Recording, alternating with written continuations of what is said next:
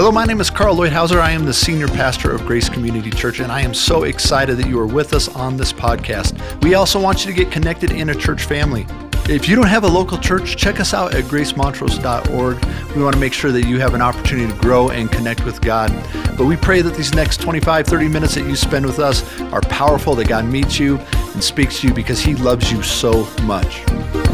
All right, so before we get started, I want to direct your attention to this little flyer on your seat. It's about Easter, and I just want to let you know that this shows what's happening here around Easter. We're going to have a sunrise service. We're going to have a Saturday night service. If you don't know where to go, come to Saturday night, so we make room on Sunday for those who normally don't go to church. And then we also have our Journey to the Cross on Good Friday, which is a self-guided tour over the last hours of Jesus' life. It's a pretty powerful experience. I want to encourage you to come to that. And also, this is an opportunity here that you can take this little flyer and pass it along to someone else. I want to encourage you that I will give them the gospel. I'll tell them about Jesus, and I will give people an opportunity to give their lives to Christ. So every person you hand that to is a chance for them to come to know Jesus. Now, if you've been here for the last number of weeks, you know that I made kind of a little change on where we were going with this sermon series. We were going to talk in this Awake series about culture and being different than the world, and we talked a little bit about that, but I could see that God was actually asking us to make a little different move here because something is going on right now. Something's happening. And so we talked a little bit about Asbury and how, they started a worship service at that college, and after chapel, they started praising God, and they just kept praising God. Day and night for 16 days, they kept going on and praising God. And then we see God moving in little pockets here and there, and we see things, just fire starting to take place. And I believe we're seeing it right here in this church already, that God is moving. In the last couple of months since January, I don't know how or why, but we've just grown by like 300 people. Just 300 more people are coming to church. Yeah, praise God, in the last couple of months. And I want you to understand that it's not just here. We've seen it in Delta. Last week they had to get more chairs in our Delta campus. They just had too many people there. And someone told me the other day that in Montrose, it's not just Grace, which just makes me so excited that it's happening at other churches, that they're growing and people are moving. We see it in our youth ministry. And there's just a stirring that's taking place right now. And you know what? If the work of God is that every church would see 30% more people, that would be a powerful move of God. And I would say yes to it, even if it's quiet, even if it doesn't make the news. To see that, I would call that a beginning of revival. And so I wanted to talk about revival. And this week we're going to actually talk about the soil for revival. Next week we're going to talk about the fruit of revival. But what does it take? Where do we need to be to see a mighty move of God? And I'll tell you, I am praying especially for our youth, for our young people right now. I'm praying that it'll take fire in college campuses and high schools. Because I think about, our kids need it so bad. You and I, we look at the world. I'm assuming that you're old like me. And you look at the world, and you look out and you see wow, this is crazy. This is weird. What is going on right now? But you have to understand, for our youth, that's normal. That's what they grew up in. And so they need God to come in and invade their world and in their life. So I'm praying for revival, especially with our youth, but also right here in our midst. And I believe that it's coming. I believe that it's actually here right now. There's just this sense of anticipation that we have right here in this church, this sense of hunger, and this sense of God moving. And so I hope, it's kind of scary to say, well, is this it? Is this revival? And I hope and I pray that this is the beginning of something big, and I believe it is. I believe that God is moving in a powerful way. So I want to talk about the soil. How can we be ready for what God wants to do? And so Tim Keller is a Presbyterian pastor, a really smart guy. Actually, I listened to a number of his sermons. He's a great preacher. He says this: revival is like a garden. We can prepare and ready the soil, but God brings forth the fruit. And how about this? G. Campbell Morgan, who was an evangelist a number of years ago, he says, revival cannot be organized, but we can set our sails to catch the wind from heaven when God chooses to blow upon His people once again. I think that's really good. I want you to catch that, okay? Revival cannot be organized, but we can set our sails to catch the wind from heaven when God chooses to blow upon His people once again. And I'll tell you what, listen, if the wind of God blows, I want to catch it. If God's going to do something in the soil, I want to be ready for it. And so this is what I'm asking and urging us as a church right now, that we get ready for the work and the move that God wants to do. And I believe it begins with prayer, and I'm excited because we have become a church of prayer. That there are people praying regularly every week. We spent the first 21 days of the year praying and fasting, prayer vigils, and just moving and singing. And I believe that God is starting to respond to those prayers, and He's starting to get our hearts ready. Continue, please, to pray with me. And so I don't know what God is going to do next in our country. I don't know what He's going to do in our city. I don't even know what He's going to do in our gathering. But I believe He's going to move. And there's 3 things that I know that we can do right now. 3 things that I'm asking you to join me in. And the first one is we can be ready for whatever He wants to do. We can set our sails so that when He moves, we go with Him. And He gets to define where that is. He gets to define what it is. He gets to define if it's loud or quiet, if it's national or just in our own homes. But be ready. Get our hearts ready. Because listen, it doesn't have to pass us by. We're not going to have to just watch it happen out there. It gets to happen right here with us. That we are His children, and He wants to blow, and He wants to move, and He wants to bring some new fruit in this soil, okay? So be ready. Here's the second thing that we can do. We can experience the work and transformation that He has for us right here, right now. So we don't have to wait, well, someday God will do this. And is there more in the someday? Yes. There's more for us, but He's working right now. As He defines it, Lord, what do you want to do in me? And here's the third thing, and that is engage and experience personal revival. So Brian Workman, our pastor over at our Delta campus, he says this. He said, if you want to see revival, draw a circle around yourself in the dirt and start right there. Begin right here. Lord, let revival start. See, He may want to do something corporately, and I believe He will.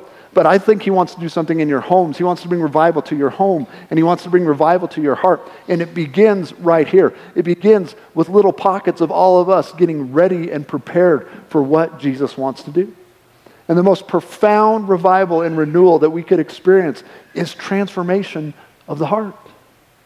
Listen, I want miracles. And I would love to have just 24-hour worship services that go on. And I would love to see this amazing move that's visible, but it isn't really worth anything if it doesn't bring transformation. Change. God, change me. If it doesn't bring the lost to be found. If it doesn't bring the church back to who we were supposed to be. And so I'm praying for revival in our church, but more than that, I want revival in our homes. And more than that, I want revival in our lives. And here's the question. As He comes to you, will He find good soil? Is there good soil in your heart? If He wants to do a work, is there a place in your life that it can happen? Is your sail set? Are you ready to catch the wind? To move where God wants to move in your life? So I'm going to look in the Scriptures, we're going to look together at what I think is the second most profound revival in the Bible. The first one is actually, I believe, is actually in Acts 2. And we're going to look at that next week as we talk about the fruit of revival. But as we talk about the soil of revival, if you have your Bible, you can open it up to Nehemiah, and we're going to be in the 9th chapter there.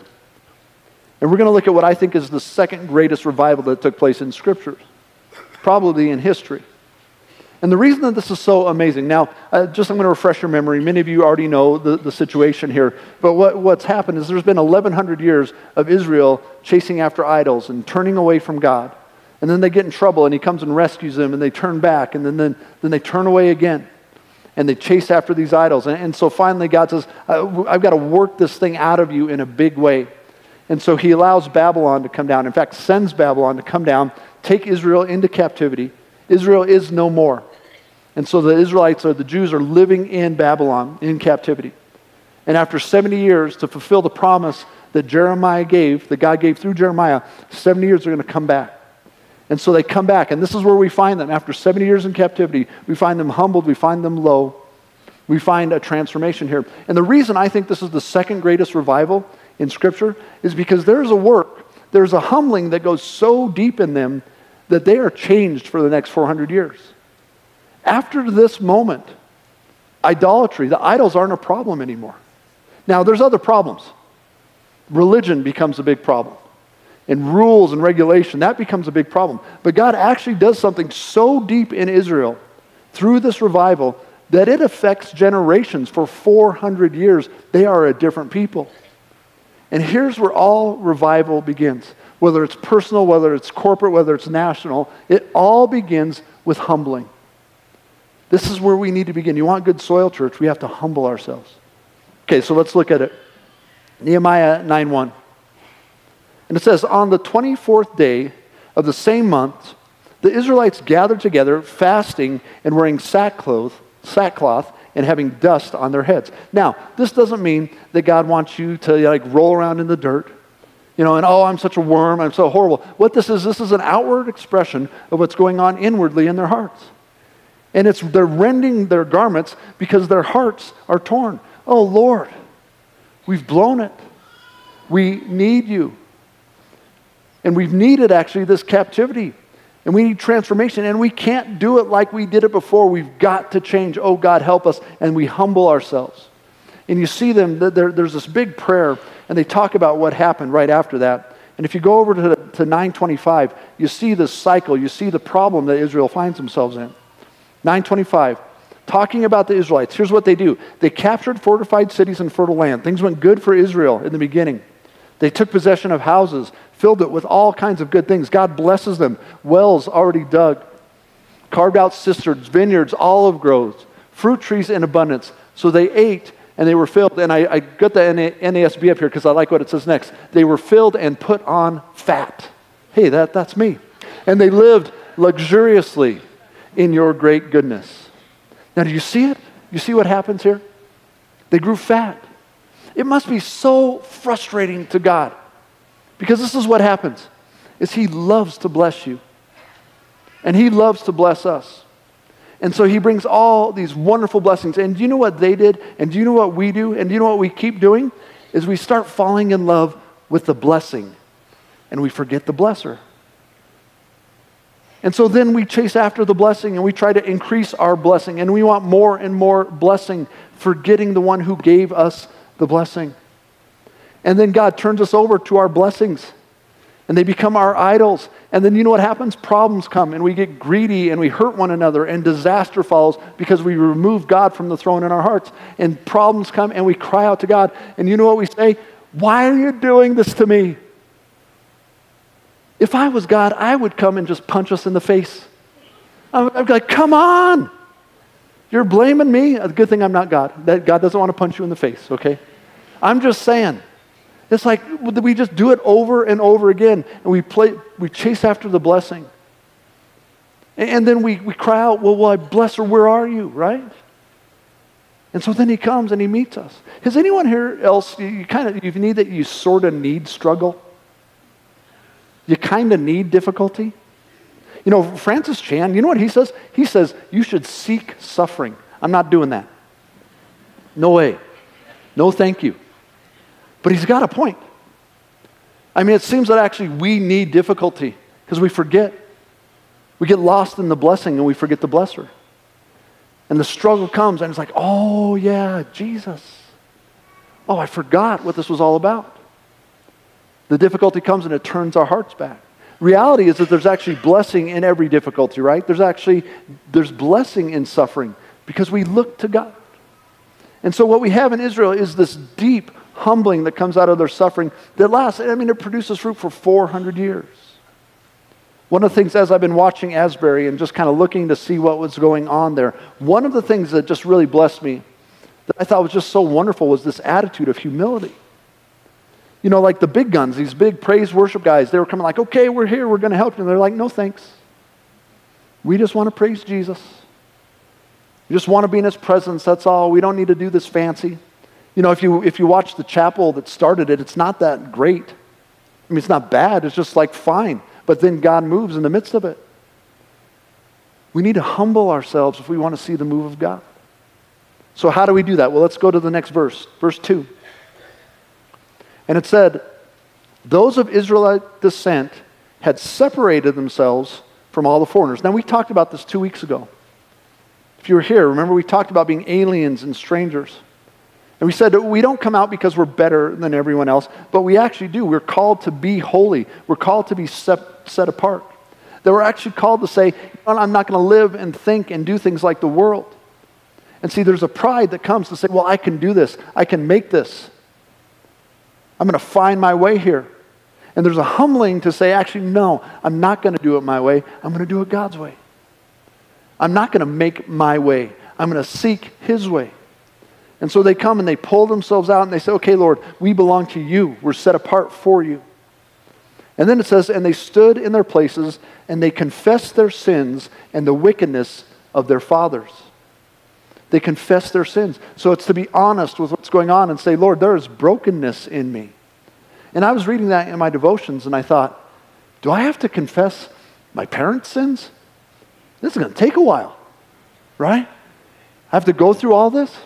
And what I think it is he's saying, okay, let's acknowledge the mindsets. Let's acknowledge the patterns that we hold and that brought us to where we are. And let's admit that we are prone to doing the same things that our ancestors have done. That these ancestors, that the Israelites have done. You know, you look at them and you're like, come on, are you kidding me? And I would just think that God would probably look at me and say, Carl, come on, are you kidding me? We're doing this again? We're going back to these things again? And so we look at the generations before us and we see, you go back to the 50s and you see that we had relationship with God and we replaced it with legalism and rules, right, and authority. And then the 60s responds to that. And then we take the love of God and we twist it into license for free love and selfish living. I mean, this is our ancestors, right? This is where we came from, what we walked through. And then the 80s, when I was in high school and growing up, that's when we went after the blessings and we got really, really greedy. And it was all about what I can have and what I can get.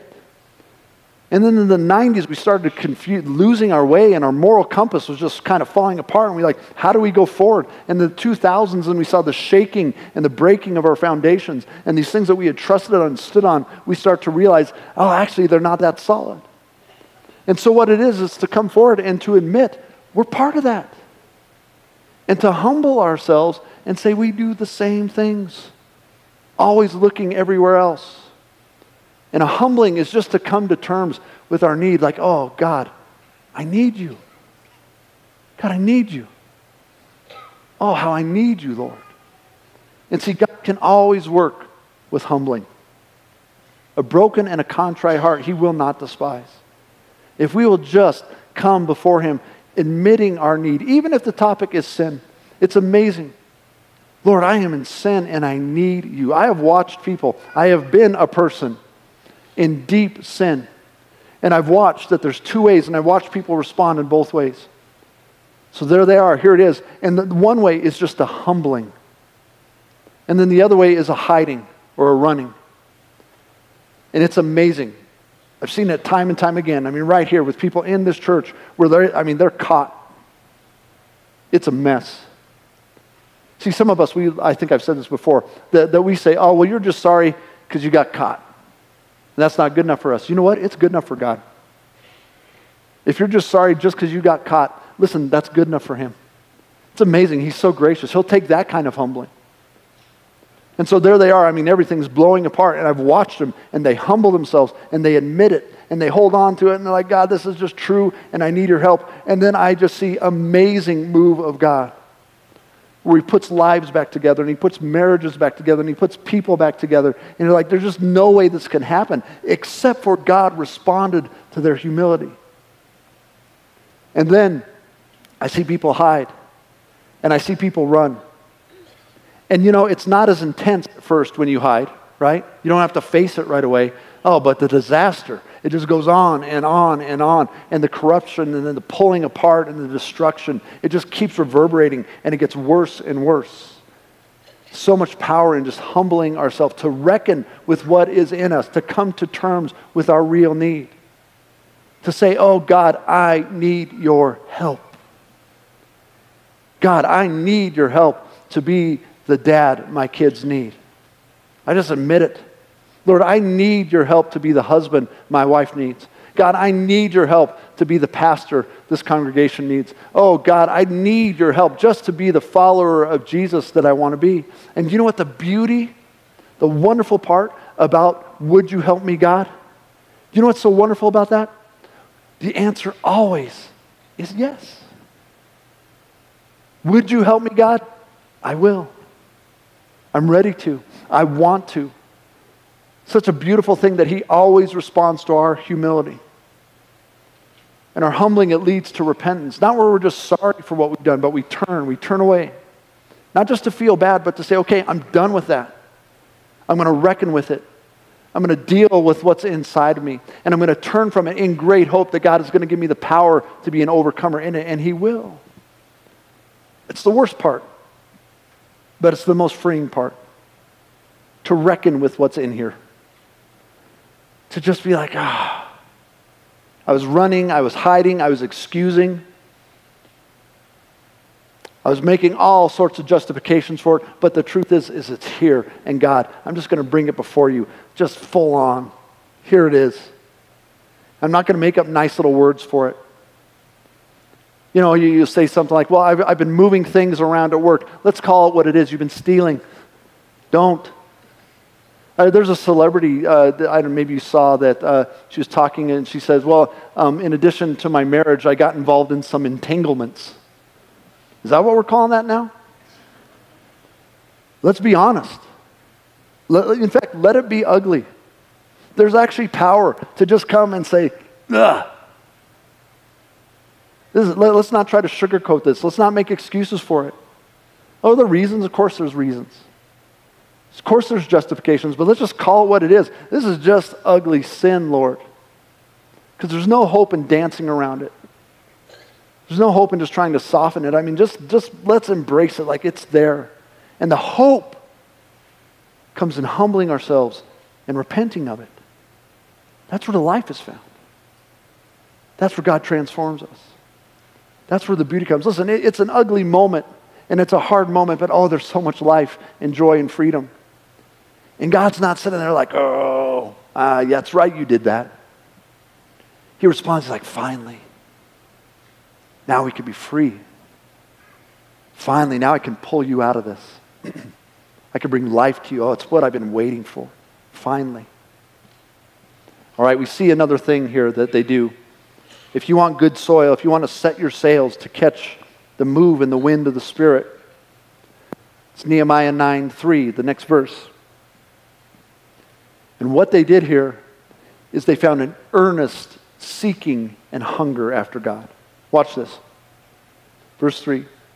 They stood where they were, and they read from the book of the law of the Lord their God for a quarter of the day. And they spent another quarter of the day in confession and in worshiping the Lord their God. So that's 3 hours. Now imagine we all stand up, and for 3 hours I read the Bible to you. And then we stand for another 3 hours, worshiping and seeking and confessing. And what we see here, and listen, if you want to have soil that's ready, is we see this hunger, like I will find God. I will read His Word. I will seek after Him, and I will not stop until I find Him. I've got a buddy who, on his honeymoon, went to Mexico and he was snorkeling. And as he was snorkeling, he lost his wedding ring and went down into the ocean. Now, most of us would be like, we got to buy a new wedding ring. See, but it was precious to him. And so he went over to the guys who were part of the snorkeling group, and he said, hey, could I hire you to put your scuba gear on and go find my wedding ring? And it's Mexico. You can hire people to do anything there, right? And so they all go down, and they scuba dive around, and they find his ring, and they give it back to him. Now, how long would you look if you lost a pencil? How hard would you seek if you lost your wallet? Maybe, like a week, right? We're talking about the power of God leading to eternal salvation. We're talking about an encounter with the Creator, the one who made you. We're talking about a transformation of your soul that reverberates onto eternity and then that affects generations. How long are you willing to seek and hunger and chase after that? How committed are you to, I'm going to find that. I'm going to see God move. I'm going to see revival in my life. I'm going to see revival around us. How hungry are you to see God do something, to change us and to change you? There's nothing more valuable. There's nothing more precious. Look at Matthew 13. Jesus talks about this. Matthew 13:44. The kingdom of heaven is God's work. It's his rule. It's his reign here on earth. It's his work in you that leads to salvation. And he says the kingdom of heaven is like a treasure hidden in a field. And when a man found it, he hid it again, and then in joy went and sold all he had and bought that field.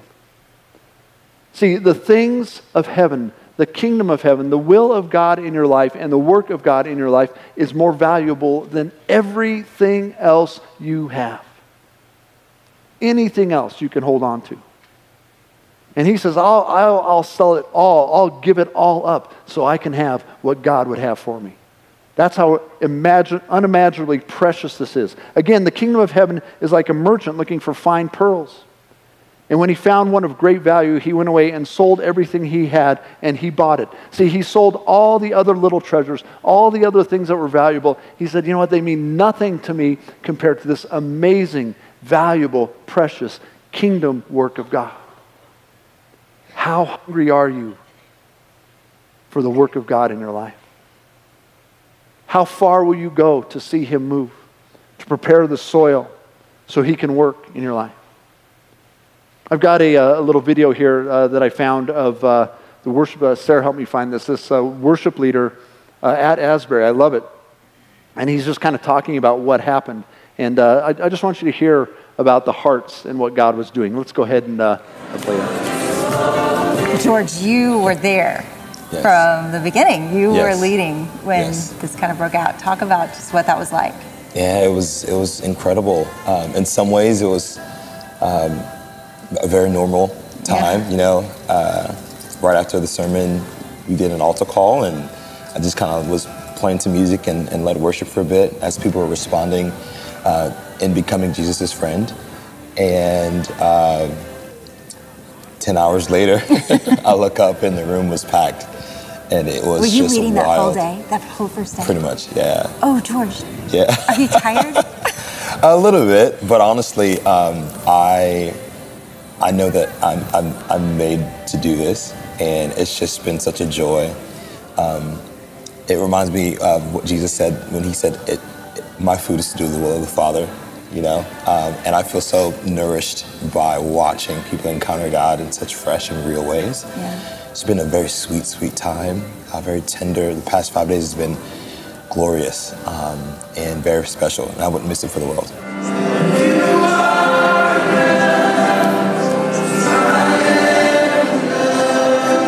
I make it a point to not only be aware of what the Holy Spirit is doing in the room, but also the people. You know, every student that I've met, I've made it a point to remember their names and get a sense of their stories. And every time I've been just so moved by the hunger, the flame that's already inside of them. And so, in some ways, I'm kind of not surprised that God would move in such a special way. Because a lot of the flame was already kindled in their hearts. Yeah. And we were just all together in one space, and I think the fire began to spread. And the hunger that was already inside of them. The fire that was already kindled in their hearts. Is it in ours? Is it already there? Are we hungry? Is there a fire? You know, that God just needs to put a little fuel on and it's going to catch. Are we ready? Are we looking for what Jesus wants to do? Listen, I want miracles. And I want worship services that go on. And I want renewal and revival that goes out. But I'll tell you what, most of all, I want Jesus. I just want more of you, Jesus. I want you to have your way in me. I want to connect with you. I want to know you. And if you want to do it quietly, do it quietly. And if you want to do it big, do it big. But listen, if it's going to be just a one-man revival, then let it be right here, God. Revive this man. Change me and transform me because I want all that you have, Lord Jesus. May he bring revival right here. And may he bring revival right there, and right there, and right there, and right there. And may little pockets of revival catch in our hearts and let it burn like a fire in this world that transforms this city, transforms this nation. Is your soil ready? Is your sail set? If we all come after him hungry, we will see him move.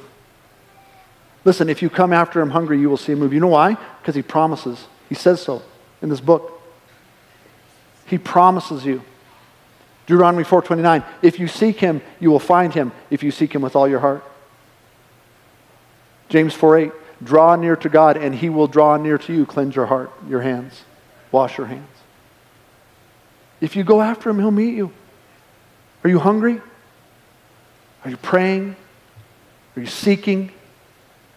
Are you asking? Are you looking? Are you hoping? Are you expecting? One more thing I just want to talk about quickly in Nehemiah here. If you go over to verse 38, so they have that big prayer and that big talk about where they've been and how they keep messing up.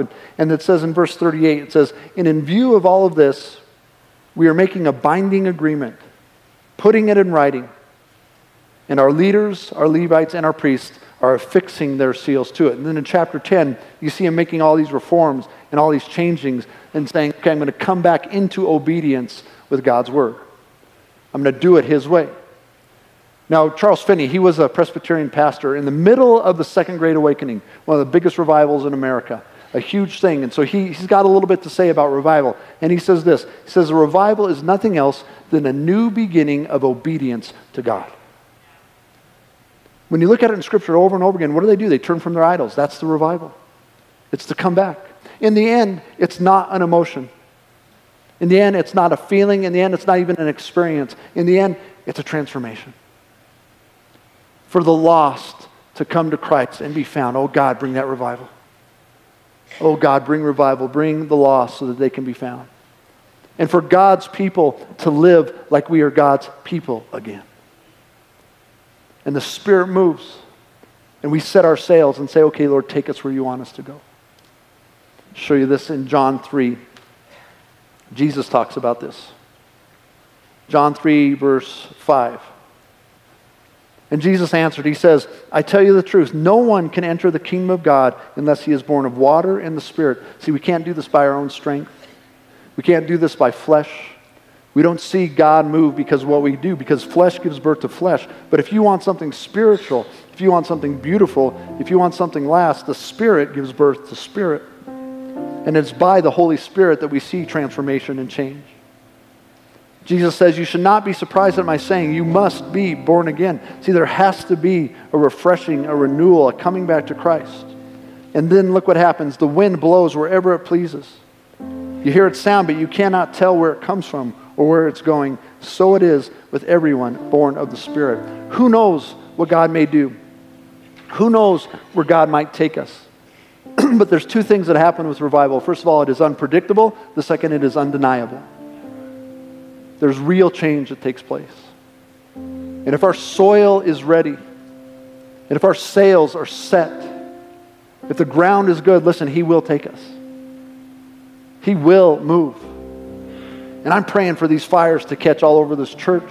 I'm praying for these fires to catch all over the world. But I'm pleading, oh Lord God, let the fire catch me. And it may look the same as it has. It may look different. I don't know. But if it brings people to Jesus and it causes us to return to Jesus, to dance in the streets and to see Jesus, listen, I want it. I want him. And so I'm not going to try to force revival. I'm not going to try to manipulate revival. But you know what? I am personally committing to preparing the soil. I'm asking you to join me. That you would set your sail. You'd humble yourself.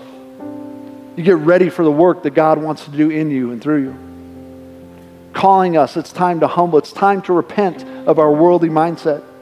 We're not going to do it like they do it. We're not going to think like they think. We're going to do it like God's word says. To repent of our selfishness, of our sin. To stop repeating the same attitudes of our fathers and our mothers and our ancestors. To stop relying on our own strength and our own ability. To stop loving the blessing instead of the blesser. To turn our hearts, to rend our hearts before him. So I'm actually going to, if you will, right now, just seek God for just a minute and ask the Holy Spirit just to show us one way we can humble ourselves. If you join me in this. Just to ask, Lord, what is one thing? I did this actually last week, and you know what? He showed me, and it wasn't fun. But oh, it was so life-giving. And God brought it before me, and it was ugly. And I could have excused it, and most people would say it's no big deal. But God said it's a big deal, and you got to face it. Most people would say, you know what, God dealt with me. You can make an excuse for it. And God said no excuses. If you want to move forward to me, you got to face it. You got to deal with it. So I'm just going to ask, Holy Spirit, we come before you right now, hungry for you, Jesus, wanting more of you, Jesus. And God, I thank you that you want to give us more, that you're eager to remove everything that's in the way for our life because you love us so much. So Holy Spirit, would you speak to every single one of us right now? We just come before you. Holy Spirit, is there any one thing right now, any sin, any attitude, any one thing, God, that you would like to address that's getting in the way? Holy Spirit, would you please bring it to our minds? Just right now. Come, Holy Spirit. Please just speak to all of us. Pride. Sexual sin. Anger. Fear, hopelessness, self-sufficiency. Lord, whatever it is, thank you, God. Just show us. Now, God, we see these things and they're ugly. And it's just true that they're there. So we come before you and we ask for forgiveness. Would you help us, God? Would you help us to live out of this, to repent, to turn? Will you take this from us, Jesus? God, we just lay this humbly at our feet, knowing that even we can't even do our repentance without you, God. So we ask for your help. We ask for your power right now. Thank you. Some of us, we need to go talk to somebody else about it. We need some help. Others, it's just now time. Just lay it down. Start walking a different way. God has freedom for you. Thank you, God, that we're forgiven. Thank you, Jesus. Now to close our service, we're going to sing a couple more songs here. We're going to just come into his presence. But there's one other thing. I want to give you one other opportunity.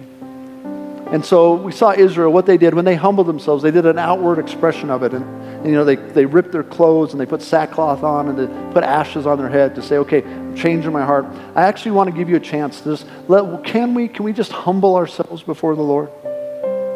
And if you would say, God, I need you.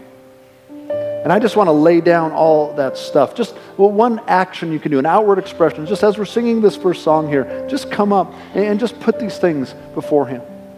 Put these sins that hold your heart, just lay it at his feet. And attitudes. And if you just want to come, Lord, I just humble myself. I just need you and I want you, Lord. And I want new soil. If that's you, just come up and just kneel here at the altar and just do some business with God. And we'll pray for you and care for you as you do. But just take that time to say, okay, I will humble myself. And this coming forward is just an outward expression of what's going on in your heart inwardly. So Lord, we humble ourselves before you because we want good soil. We kneel before you, God, not because you're angry, not because you're disgusted, Lord, but because you love us. We kneel before you because we want more of you. We humble ourselves, Lord, because we know that's where life is found. Lord, in you is life. In you is freedom. So, Lord, as we come before you, as we just lay our lives down before you, will you take it? Lord, I thank you that you're going to bring beauty out of ashes, that you're going to bring strength out of the humility. Come before you, seeking you, Lord, needing your Holy Spirit to blow a fresh wind on us. In Jesus' name. Thank you so much for being with us. I hope that God spoke to you. We would love to follow up and care for you any way that we can. So come visit us at gracemontrose.org. Say hello. Let us know what we can do to help you grow in Him. God bless you.